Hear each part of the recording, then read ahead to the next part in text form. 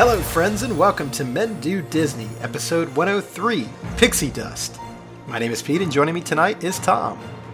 Hey, Pete. How are you? We're three guys who want to help you make the most of your Disney World vacation, as well as to bring some of that Disney magic into your life every day. So put on your favorite pair of Mickey ears, lower your safety harness, remain seated until the ride has come to a complete stop, and men, let's do Disney.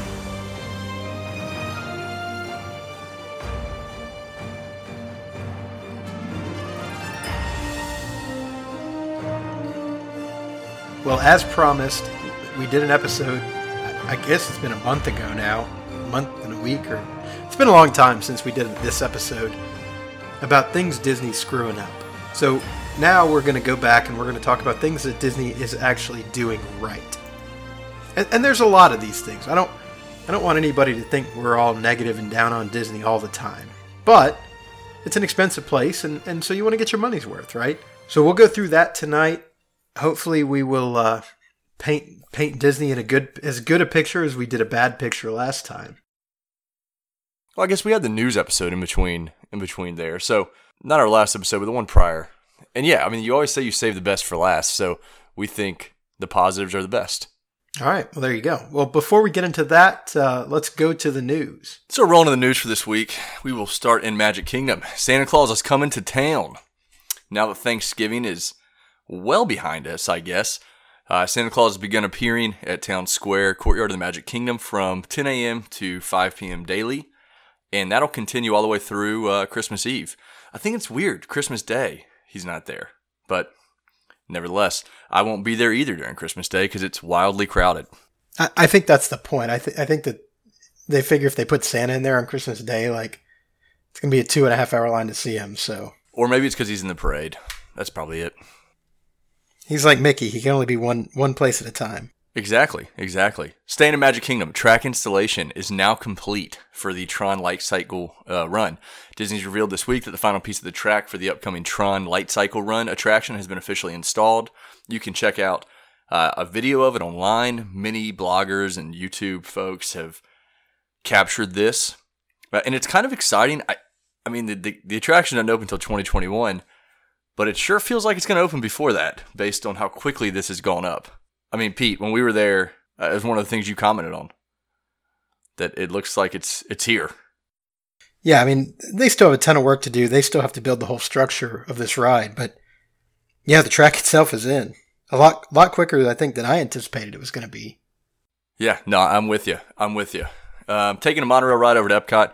New Art of Disney store opening in the World Showcase. Epcot's Heritage Manor and the American Adventure Pavilion is currently being transformed into a brand new location for the Art of Disney.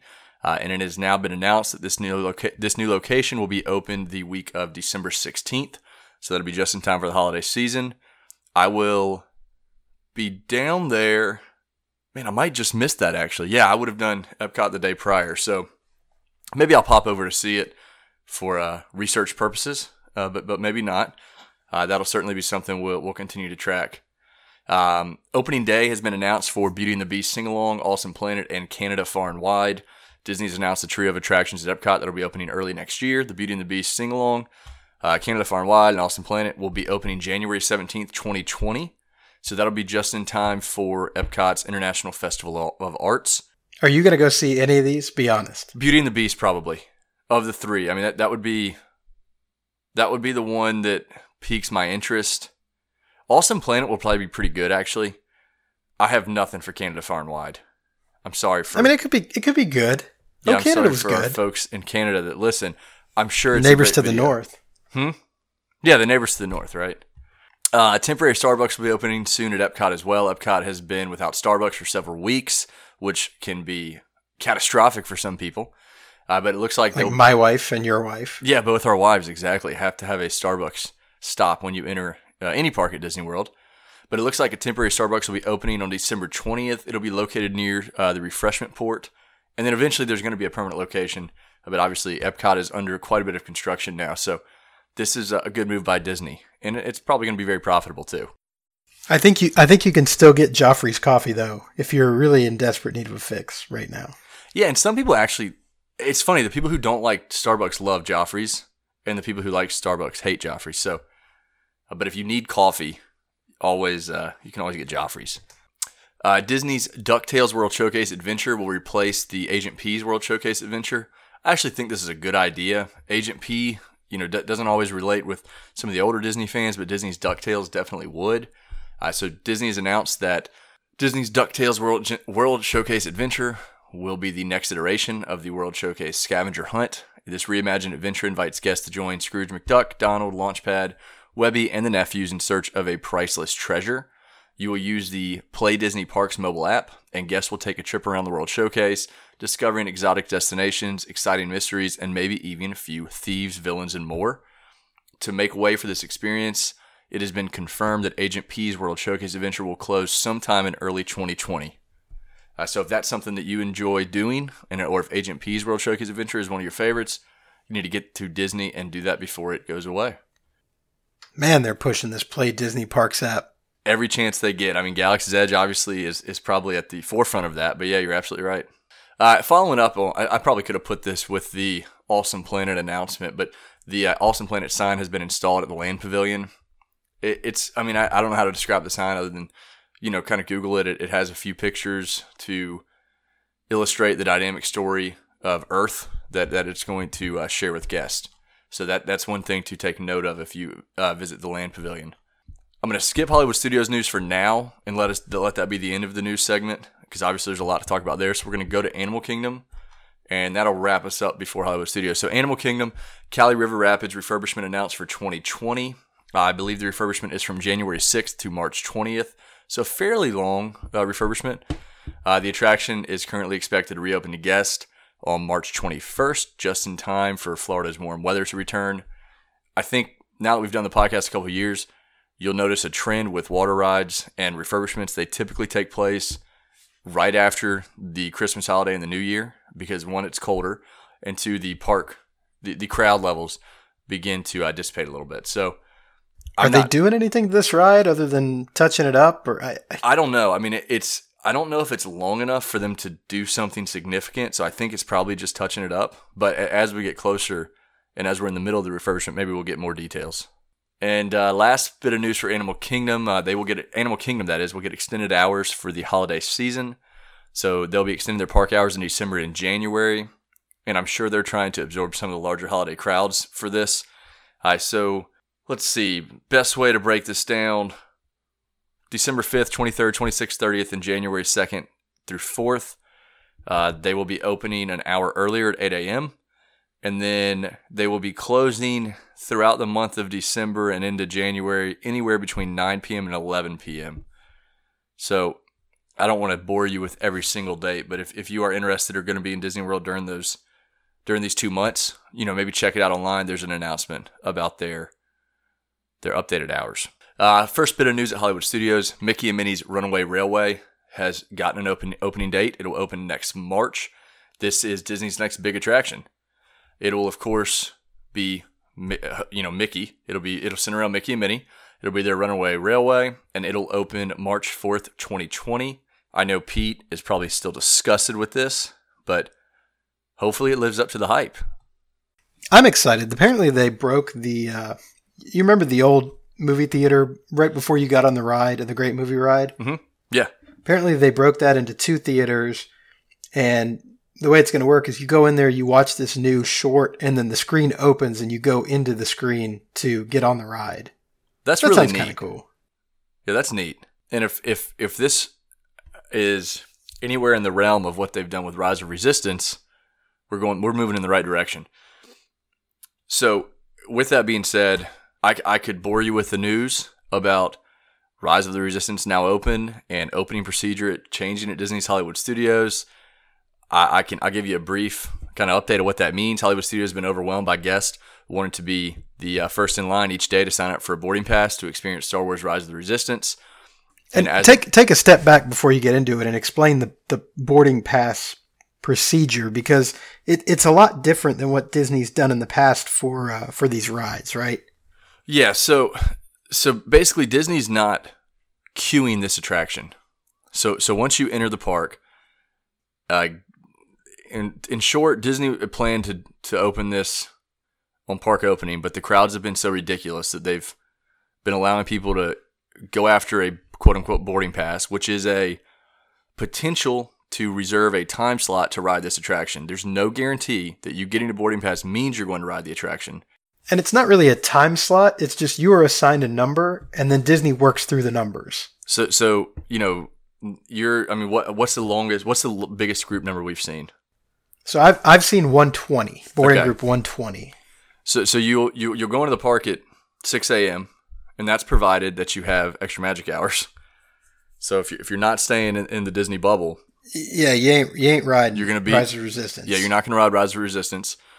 And although I have heard some people say that they've been able to get a boarding group in the security checkpoint. So that may or may not be true, but pretty much you need to be in the park. And not only you need to be in the park, every member of your party needs to be in the park to get a boarding pass or a boarding group. Yeah, I mean, these boarding passes are quote unquote selling out before the park officially opens. So, basically you go in at 6 a.m., you go on the My Disney Experience app. It's right there in the middle where you can find out more. You can enter to get a boarding pass if they are available. Typically, I have seen them being sold out by 7:30 in the morning. Yeah, I think 8 o'clock, 8:30. 8:30 is the absolute latest that I've seen them still available. And now that is when the park opens at 9. Yeah, and again, that doesn't guarantee you're going to ride the attraction. Say they have some malfunctions on the attraction earlier in the day, they're going to give those people that already had boarding passes ahead of you the opportunity to ride it later. And you just enjoy the park, and you wait for your boarding pass number to be called. And it's different. I think I saw a tweet. Somebody said that Rise of the Resistance has turned Hollywood Studios into a 37-minute park. Took it from a half-day park to a 37-minute park because there's literally no lines for any. They're opening the park at 6 a.m. or 5:45, and there's no lines for anything else.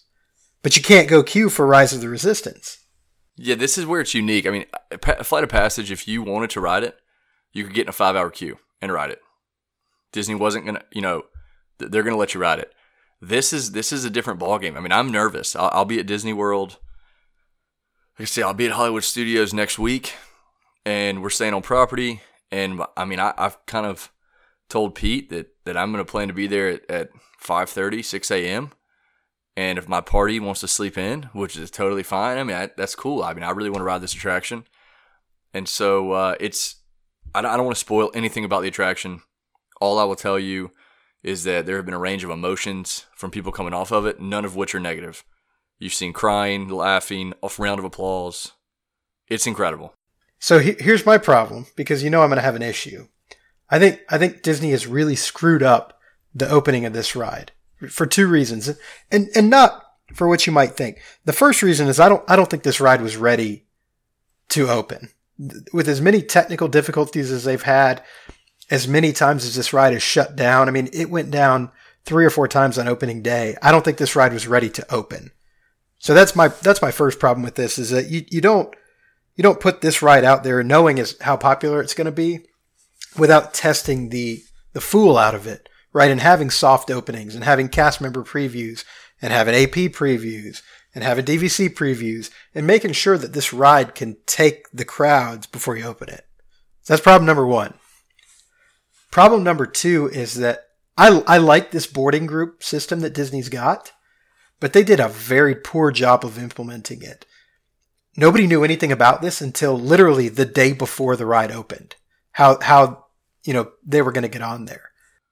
Well, people were in there the morning of, not realizing that they were going to cue you to Smuggler's Run, not Rise of Resistance. So that was another issue. People got there at 2 o'clock, 3 o'clock in the morning, expecting to go wait in line for Rise of the Resistance, only to be told, well, there is no line. They have these boarding passes. So Disney did a really poor job spreading the word on this and announcing this. I like the system. I think the system's great because it's like another Fast Pass, right? You get, you can use your 3 Fast Passes, and you get this Fast Pass for Rise of the Resistance. When it's your turn to get on, they send you a push notification to the app, and you get a 2-hour window to get back there. So I think that works great. It keeps the wait from being 3 hours, 4 hours, 5 hours, whatever it is. But like you said, it really does take away the opportunity for somebody not staying on property to get on the ride, and rightfully so, right? I mean, Disney wants to push that. But, this is where this is where I feel bad. It takes away the opportunity for the family of four who don't want to do all the research and just want to go have a holiday or vacation. And that's exactly, I know where you're going, and that's exactly what I was going to say. Them the opportunity to do this. But here's the problem, Tom. If you are going to Disney at this time and you don't know that Rise of the Resistance is opening, you're an idiot for planning your vacation this time. No, I disagree. You could have planned this well before the date of Rise of Resistance ever came out. Their opening date ever came out. Okay. Well, so stay away from Rise of Resistance. I mean, nothing is saying. Yeah, I think that's fine. But then walk in a park and say, "Oh, there's a new attraction. Oh, but we can't ride it." That would be frustrating. But again, if you're going to Disney now, so you have this family that goes into Disney totally unsuspecting and hasn't done any research, does that person really exist anymore? I think absolutely. You really think so? I go places sometimes if it's not Disney, and whatever, I'll find my way. Yeah, I guess, but I just find it hard to believe that there's anybody that hasn't done their research going to Disney. I don't know. It's hard for me to believe that. And I mean, here's another thing I'll say. If you are the family of four, well, one, you're not listening to this podcast probably, but you may, it's kind of like what Pete and I have talked about before. You don't know what you don't know. So going to Hollywood Studios is, okay, there's a new attraction and, oh man, well, we can't ride it. But you have the benefit of every other attraction having a low wait time. So you can still have a fantastic day. Yeah. I mean, you're talking about Slinky Dog right now, for example, never getting above 40 minutes. Yeah. Which is... I mean, if you go first thing in the morning... Walking on it. If you go at 6 a.m., you're walking on. Multiple times. I mean, I think someone said they rode Tower of Terror 9 consecutive times. That reminds me of our Everest 13 times in a row. And that was fun. I mean, we that was a blast. So this is what. So I'm going to Disney World 2 times in one in December, one in January. And I've told we're going to go with my wife and her family on one trip, and my family on one. And I've told my wife and her family that, hey, we're going to go to Hollywood Studios for the one day we're doing Disney because of Galaxy's Edge. But I told them, hey, no promises. Like we can get there at 6 a.m. and I don't know that we'll get boarding passes. But I will tell you, if we strike out on boarding passes, we're going to be able to do everything else. And we don't even have any fast passes made for the January trip yet. But I'm not worried about it. So anyway, I think, going back to my original point, I think Disney did a poor job rolling this out. I like what they are doing, but the communication was very poor. Agreed? Agree, 100%. I do think Disney's at fault in that realm because even your biggest Disney World fans, your bloggers, your vloggers, they didn't know. I mean, we didn't know until the night before. Yep. I mean, and we literally have been talking about this daily. And I have watched a ride video, so I'm trying to not talk very much. Yeah, I have too. And all I'll say that is that it's very impressive. I'll put it like this. One way or the even other. Even the videos. I am riding this attraction next week. Yeah. Whatever it takes. You'll get there at 5 o'clock. If I don't get to do it the day that we're scheduled for Hollywood Studios, I'll go another day. Like I'm considering going the day before we're scheduled for Hollywood Studios to make sure I do it. I don't blame you. I don't blame you at all. So leave it with this. If you plan on riding Rise of the Resistance in the next, I would say 2 months, get there at 6 a.m. Even though the park doesn't open at 9 until 9. One thing I want to add, when they first rolled this out, I don't think Disney was anticipating being overwhelmed in the way they were. And people that really, people like you all who listen, who understand how to work My Disney Experience, were getting there early, riding it. Right when they scanned in with their boarding group, they'd grab another one. And that also, I'm as many times as Pete laughs, we rode Expedition Everest 9 times. I don't think people should be able to ride this twice in a day. And Disney agreed. You no longer will be able to ride it multiple times. You will be able to get one boarding group opportunity, and that's it. So don't think that you can get there at 6, scan, and it's like, how you grab another fast pass, that they will block you from being able to do that now. So that was it. That's and that wraps it up for the news. I mean, I knew the bulk of our news would be discussing Hollywood Studios. We could probably do a whole entire episode on Rise of Resistance if we were a spoiler podcast, but that's it for the news. We'll talk about it eventually. All right, so with that, let's hear from our sponsor, Kingdom Strollers. So your family is coming to Orlando, and the thought of lugging your stroller onto the plane isn't your idea of fun. But you're smart enough to know that conquering the theme parks of Orlando without a stroller for your kids could be a vacation killer. As parents ourselves, we get it. You're not asking for much. You just want the convenience of a clean, affordable stroller or crib delivered to your hotel or vacation home, ready to use. Welcome to Kingdom Strollers, a Disney-featured stroller and crib provider that does exactly what you're looking for at a great price. To book your stroller or crib, just click on the item you'd like to reserve and select the dates for your rental. We run a tight ship, so we will never overbook. Next, tell us where you're staying and choose the times for delivery and pickup. Then, choose from helpful free accessories like cooler bags and rain covers. It couldn't be easier. If you have any questions or concerns, you can check our FAQ page or just give us a call. We are always ready to answer your questions. Once you've placed your reservation, there's nothing left to do except count down the days until you're in sunny Florida. So what are you waiting for? Go ahead and book your stroller or crib from Kingdom Strollers today. Okay, so let's get into some of the things that we think Disney is doing right. And some of these are, kind of repeats of things Disney's doing wrong. And it's funny how that works out. Yeah, I think we kind of alluded to that in the Doing Wrong episode, because there were some sides of it where I was like, I don't want to ruin one of them. For example, I actually addressed as a negative where I don't think Pete has ever had a negative experience with it. So it's probably a positive for Pete, because when this certain something works well, it is much better than the former system that was in place. And Pete probably knows exactly which one I'm alluding to. But that's how this list is kind of going to work. Yeah, so let's dive right into it. And I think the biggest thing that Disney does right, and I think this really adds to every experience that you'll have at Disney World, Disney knows how to hire and train employees that really love working at Disney World. And that's hard, right? Think about going to a fast food restaurant. Think about going to a Starbucks. There's one fast food restaurant that I can think of, and it's Chick-fil-A, that everybody acts like they're happy to see you there. Now, I can't say that I've never had I've never had any negative experience with Disney cast members, but I've never had a downright awful experience with Disney cast members. They're generally very helpful. They're generally there to serve whatever needs you want.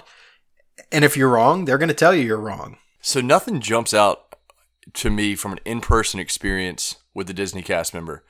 I have had frustrating experiences when trying to link a Disney resort hotel that's off property, a Disney Springs resort area hotel. And I only had one cast member that just didn't seem helpful. But for the most part, one of our complaints in our Disney Needs to Improve episodes was that we think they need to hire more full-time cast members and get away from hiring such a large percentage of college intern program with their college program cast members. But regardless, I will say in person, I can't think of an egregious example that sticks out to me as a negative experience. There's a reason that large corporations ask Disney World to come train them on how to find people, hire, and train people. It's because they do it better than anybody else in the business. Chick-fil-A, everyone's always said, at least in the region of the country we live in, that Chick-fil-A is a step above with fast food. And you go there, you know your food's going to be right, you know you're going to be treated with respect, and you're going to treat them with respect in turn. Same thing at Disney World. You go to any other theme park, it's not going to be as clean. The cast members aren't going to be as helpful. They're not going to make it as easy as possible. They're not going to put you in the Disney bubble. All that goes into creating the magic of Disney World, and that's why they have people like you listening to this podcast, and they have people like Pete and I putting on a podcast, because their experience they've given us has made us so passionate enough that we want to talk about it. And I don't want to give the wrong impression. Everybody has bad days, right? You can't expect a person to put on a happy face and be happy and magical all the time. But Disney does a pretty good job of it. Even people that you can tell may not be having their best day, they're still friendly. They're still helpful. So I think that's big. I don't know how they do it. Is it a certain type of person that they look for? Is it the discipline that they use? I think Disney has the advantage, because of how neat of a place it is, that they have people that actually want to work there. They grow up saying, I want to be a Disney cast member, whatever role that may be. But I agree. We talk about how much fun, like when we go to Disney, I try to thank a cast member for every experience we have to make sure that their day is going well, because unfortunately it is expensive and sometimes stress levels run high where adults feel like they're not getting their bang for their buck, and they're very rude to these cast members. And for them to maintain the positive attitude and the customer service and not treat me poorly because Pete went ahead of me, it was rude to them. That, I don't know how, it's truly impeccable.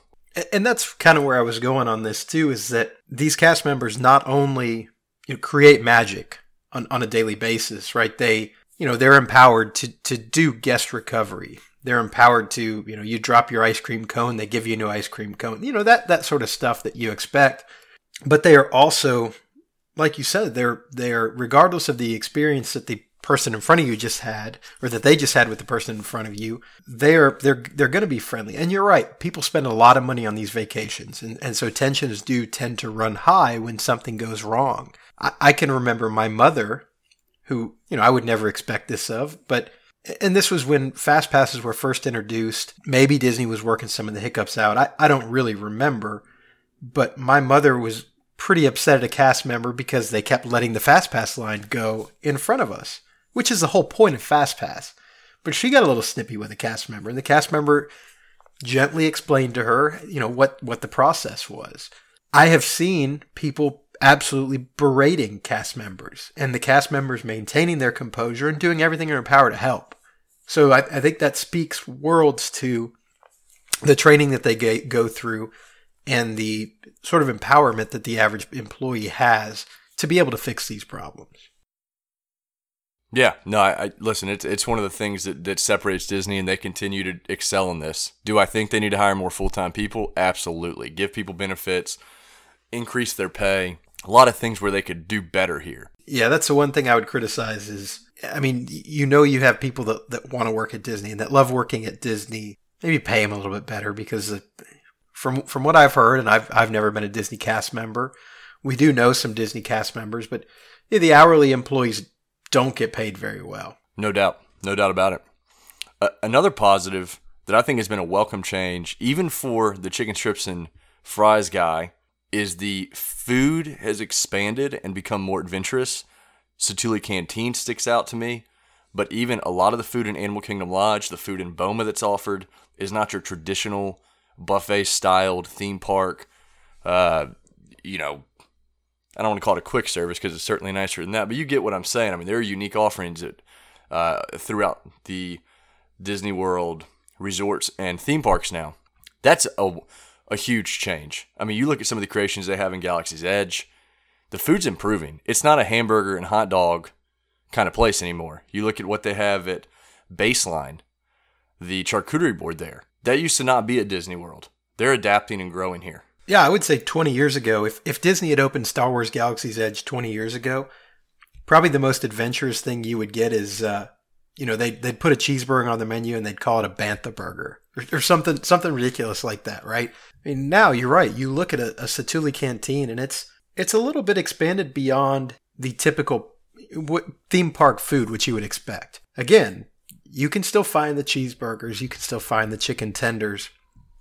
But for those of us that are a little bit more adventurous, those of us being me, not you, Tom, you've got food and wine. You've got some, I don't want to say exotic dishes because there's nothing too crazy out there. Even a Satu'li Canteen is just chicken and noodles when you boil it down. But there is a little bit more adventurous food out there, and I think it's been well received. Now, I wish it were a little bit cheaper because that's what I was going to say though. Okay, so I was going to get to that point on money, and before we say it needs to be cheaper, here what my thought in my head, what I was going to say. If a burger, I think a burger and fries is like $14 at like Cosmic Rays, and what you get at Satu'li is what, 19? Somewhere in that ballpark? Somewhere right around there. Yeah. What you get at Satu'li is worth $5 more to me if the burger's going to be 14. Yeah, exactly. If the burger's going to be 14, but if that burger really costs Disney $1.30. Yeah, can it be 8? Yeah. Could it be 8 or could it be 10? Yeah. Yeah. So I agree though. Based on Disney pricing, yeah, I think Satu'li Canteen is worth the extra $5 per person versus the burger and fries you can get at Cosmic Rays.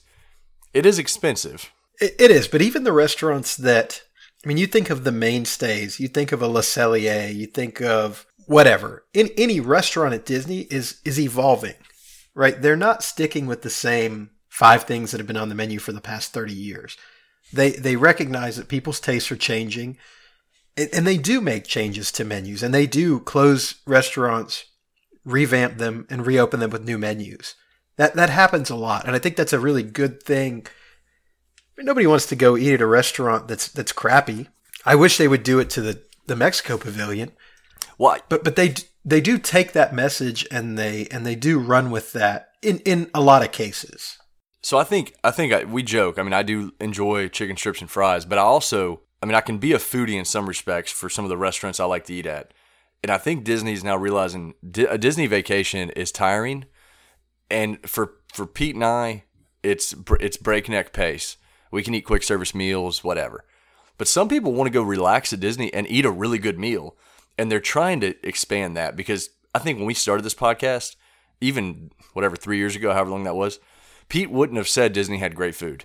But now we're starting to find little pockets where it is really good food. Look at Disney Springs. Look what they've done in that area. Yes, and we'll get there in a minute. But imagine if you are a person who has never been to Disney World before, or hasn't been to Disney World in 10 years, and you go to a restaurant and you have crappy food. What's that going to do to your impression of food at Disney World?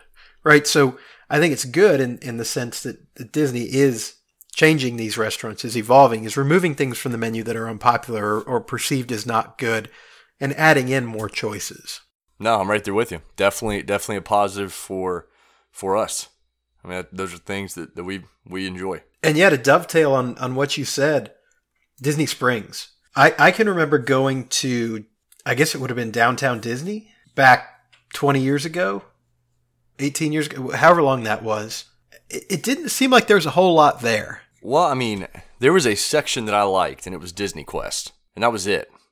And I'm sure, some of that comes with age, but man, I don't even want to call it a renovation, because the reimagined Disney Springs has changed, in my opinion, from somewhere like, hey, if you have an extra day on your vacation, or you want to kill a few hours, maybe go over there, to you should probably plan into your vacation going to Disney Springs for an afternoon or an entire day. I agree. I mean, how many restaurants are there? There's a ton of restaurants. Yeah, we're talking food specifically, while we're on that for now, I mean, that was kind of what I was thinking. You talk about the Enzo's, the Edison. It's 2 very different, unique restaurants to their own. Jock Lindsay's. I mean, they're all, it's well themed. It's not Disney being poured down your throat if you're not a huge Disney fan. And the food's pretty good. Yeah, I mean, you can go and have a very nice meal at Disney Springs, and a lot of people do. And think of the popularity too. Think back 15, 20 years ago. How crowded was Disney Springs? It really wasn't. There were some restaurants there. There was some shopping, but nothing like you've got now. Now you've got, you can go spend an afternoon shopping. You've got the Void over there. You've got Cirque du Soleil. You've got the NBA experience, I guess, if you're really desperate to do something. You've got all the restaurants. You've got all the restaurants that are over there. There are bars. You can walk around and bar hop, and there's a ton to see just walking around. There's live music on that stage a good bit. There's all kinds of acts coming through there. You have where you can get in the cars on the water, the cars that are actually boats. You have the hot air balloon. And I would add in the boardwalk with this as well, because I think that the boardwalk has really grown and changed a lot over the years.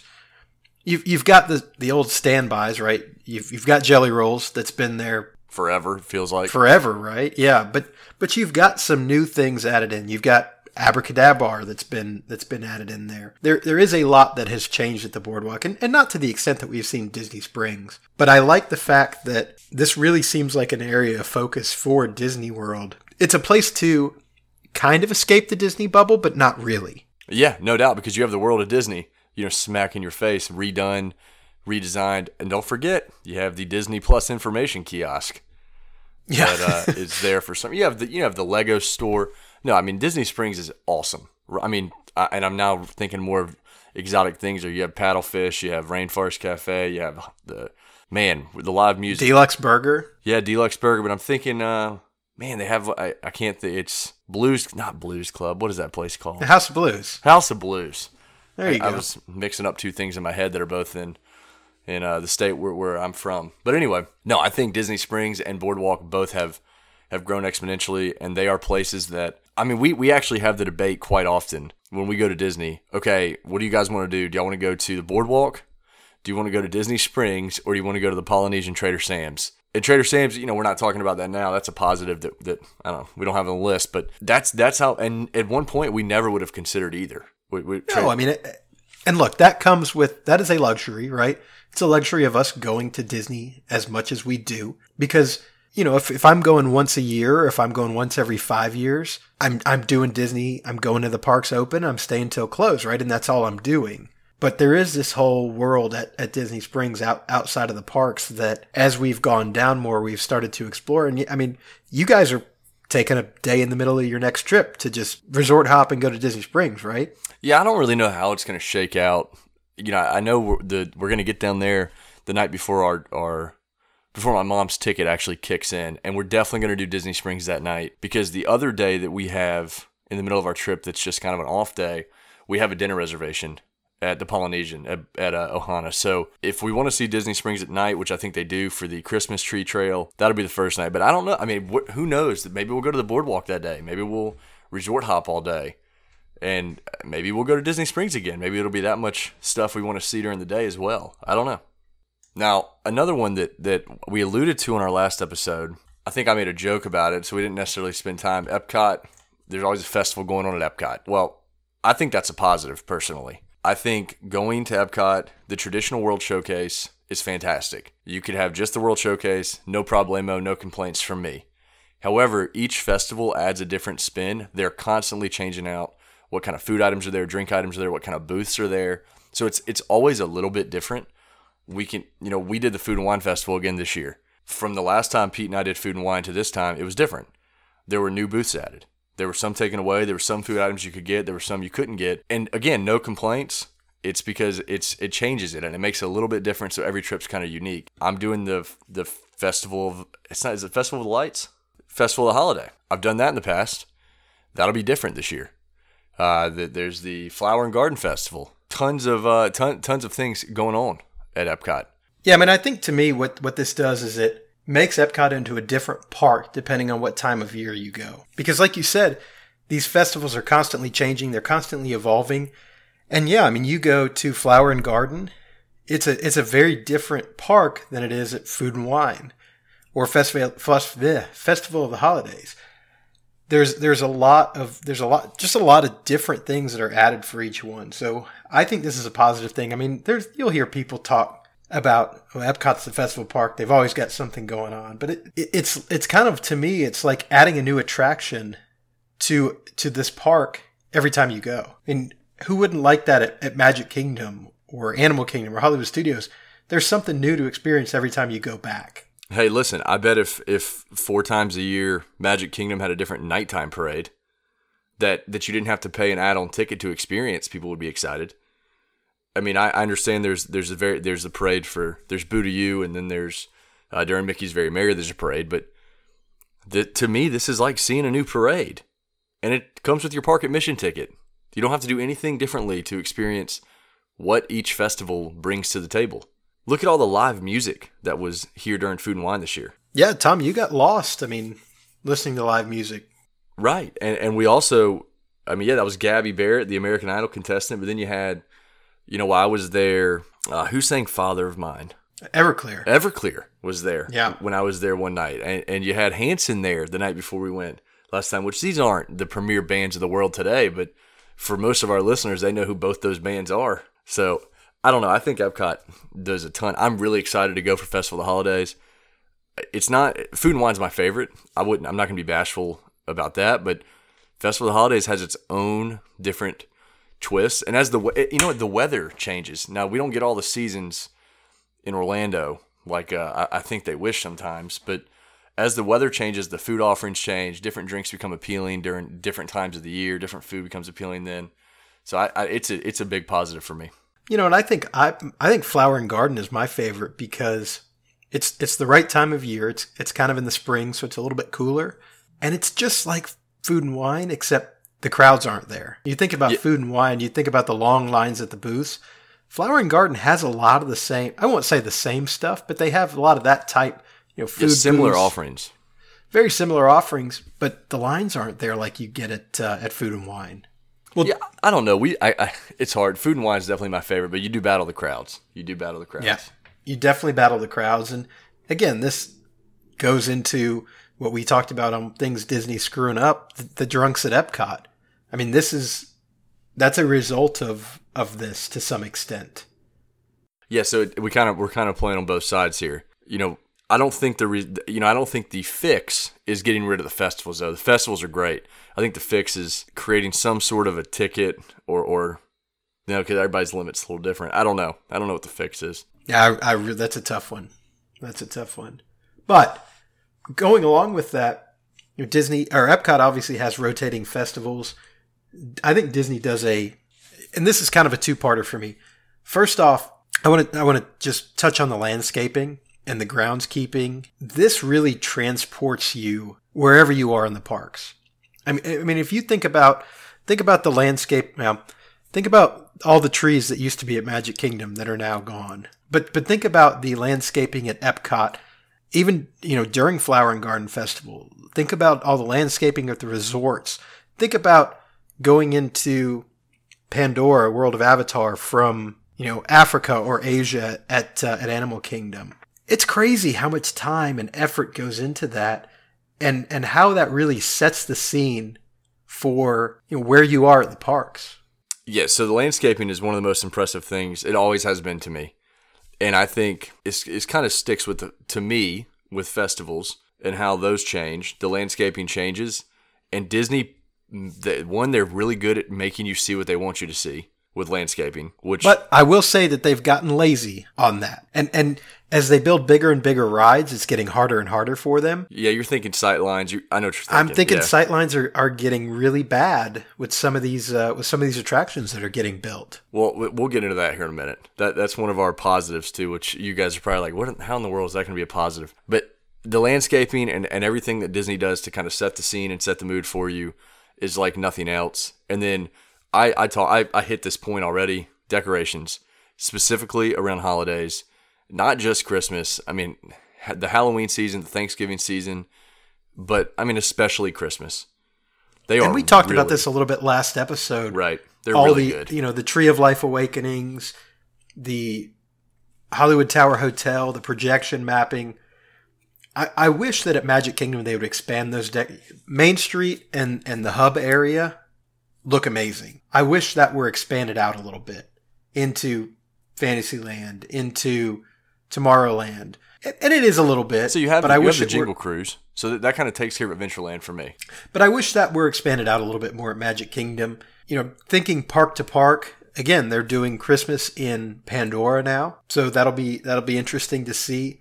I don't know. You get fake snow in Hollywood Studios now? Yeah, it does snow in Hollywood Studios. I don't know if I've ever seen the rest of Animal Kingdom at the holidays. But Epcot, also, and then the resorts. I mean, they deck out these resorts, especially if you look at the flagship resorts. If you look at the Grand Floridian, or if you look at the Contemporary, I mean, they really do a good job decorating these resorts for the holidays. Fort Wilderness is another one that Disney doesn't specifically do it, but a lot of the people who go stay there. I mean, you need to go rent a golf cart and look at this. I mean, it is a sight to see at night. But yeah, I agree with you. I think that the decorations during the holidays, could they do more? Are there more holidays they could do? I don't know. But I think this really, to me, makes Disney, this to me is the reason, or one of the main reasons why you go to Disney during the holidays, is to see these decorations. It's the same for me as, why I associate Christmas with New York City. Yep. Because it's kind of the same. Everything's decorated. Maybe it snows. Obviously, it's not going to snow in Orlando, but kind of the same feeling I get Disney World at Christmas time. That it's going to be well decorated, and it's just going to be kind of magical. But what I do want to make sure we make this clear. When you say this is something Disney's doing right and doing well, it's because of that they've expanded this Christmas especially. At one point, it was Magic Kingdom pretty much that had all the Christmas, and the other parks were just kind of left alone. Now, I mean, Magic Kingdom may not even be the best decorated one for Christmas. Magic Kingdom's not even the only one with Christmas shows now. Right. I mean, right. you've got the Tree of Life at Animal Kingdom. You've also got Jingle Bell Jingle Bam at Hollywood Studios, which isn't great, but it's something, right? I could take it or leave that one. So yeah, you're right. I think the expansion of this decorating is really what Disney's doing right. Not that they've not done right in the past, but so another thing that's going to be was a negative for me, and we'll get into more of this with our next episode with the going to Disney with a group. But the My Disney Experience app, Pete has a resounding positive review of this. Well, I want to go back and I want you to go back and think, to your first couple of Disney trips. And I know that your parents did a lot of the planning, right? So you didn't have to plan a lot. But think back to when did they introduce FastPass? So Disney introduced FastPass in 1999. So were you guys going? You guys were going before then, right? Absolutely. Yep. Okay. So think back then. Think about how did you make dining reservations? So everything was by phone. Everything was by phone. How did you make phone reservations? Or room reservations. You had to call. Maybe there was some internet back then, but not a ton. Probably not everyone was that savvy. So everything was done on the phone or via a travel agent. And then how did you make plans in the park? How did you know what you were doing when? How did you know what wait times were? You had to go find the wait board. You had to go find the wait time board. Chalk and eraser. Exactly. And see what wait times look like. Or you had to go to the attraction and look at the wait times on the individual attractions. So thinking back to then, and so that's before FastPass. That's pre-FastPass. So now let's jump forward to 99 and let's think about FastPasses. Okay? So you're walking into Magic Kingdom at Rope Drop. What's the first thing you're doing? Racing whatever attraction that may be to print a FastPass. Exactly. You're sprinting to Space Mountain, or we'll probably sending one person in our party to do that with all four Key to the World cards. And exactly. The other part of the family is going to wait in a queue somewhere. Exactly. So really, how convenient is that? It's not at all. Now, this system is not without its hiccups. Don't get me wrong. The app crashes sometimes. It's frustrating to use sometimes. But I will argue that having your entire schedule right there, me being able to grab everybody in our party, get a FastPass reservation for them without having to grab their Magic Bands, go to a kiosk. I can remember doing FastPasses at FastPass kiosks, when they were just the individual FastPass kiosks. Mm-hmm. Mm-hmm. Before you could do it from the app. And that was frustrating too. Yeah, no, we've come a long way. It's a positive. It's more the hiccups that you experience can be really frustrating, but it's because I've gotten used to it being so good. And with a small group, it's much easier to navigate. So this is, I agree, Disney, if we're talking about they're going in the right direction, this is the right direction. I don't want to go back to paper FastPasses, and I would probably tell you the right direction even a step further is to charge for FastPasses. But that's a whole nother can of worms to open. I think that this is a huge positive. Disney has obviously invested a lot of money in this. And think about it. You're staying at a resort on property. You literally can leave your room with your Magic Band. That's it. You can get back in your room. You can get into the parks. You can buy food. You can buy souvenirs. You can do everything you want with just that Magic Band and your phone, because can't go anywhere without your phone now. But you don't need your phone to get in your room. You just need your Magic Band. You don't need your correct. phone to get into the park. You just need your Magic Band. Now, FastPasses is where you need your phone. And that's huge. But being able to make dining reservations and swap dining reservations on the fly, being able to look at, okay, here's the schedule of my day. Here's the 3 FastPasses that I have scheduled. Here's my lunch reservation. Here's what time the parade is that I want to watch. Here's my dinner reservation. Oh, and then I'm going to go see Fantasmic at 8 o'clock. But not only that, being able to look at wait times and being able to plan where you're moving in the park without having to go to a central area or to go to the individual attractions. And I would take just an app for wait times. Yeah, no doubt. No, I think Disney is moving in the right direction here, and it does increase the ability to be efficient in the park and saves your steps a little bit because you're already walking enough. I don't save any steps. I'm going corner to corner a whole lot. I can't tell you, for some reason, I seem to always go from Space Mountain or from Splash Mountain to Space Mountain or vice versa.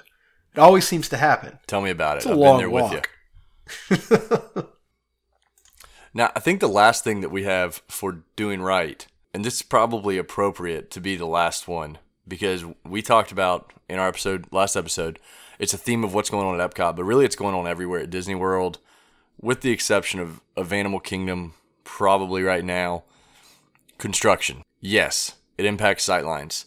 That's what Pete was alluding to earlier when I said that Disney does a great job of pointing you in the direction they want you to see, and it's becoming more challenging because of the attractions they're upgrading.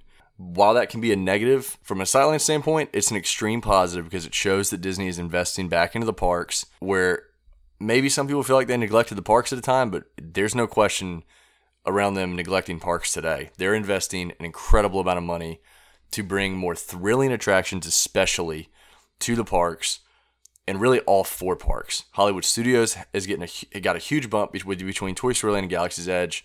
Animal Kingdom got a massive bump with Pandora. Epcot is obviously getting the Guardians of the Galaxy ride, along with additional, less thrilling. It's going to be a new park. It's going to be a new park. And then Magic Kingdom is getting Tron, which is desperately needed in Magic Kingdom.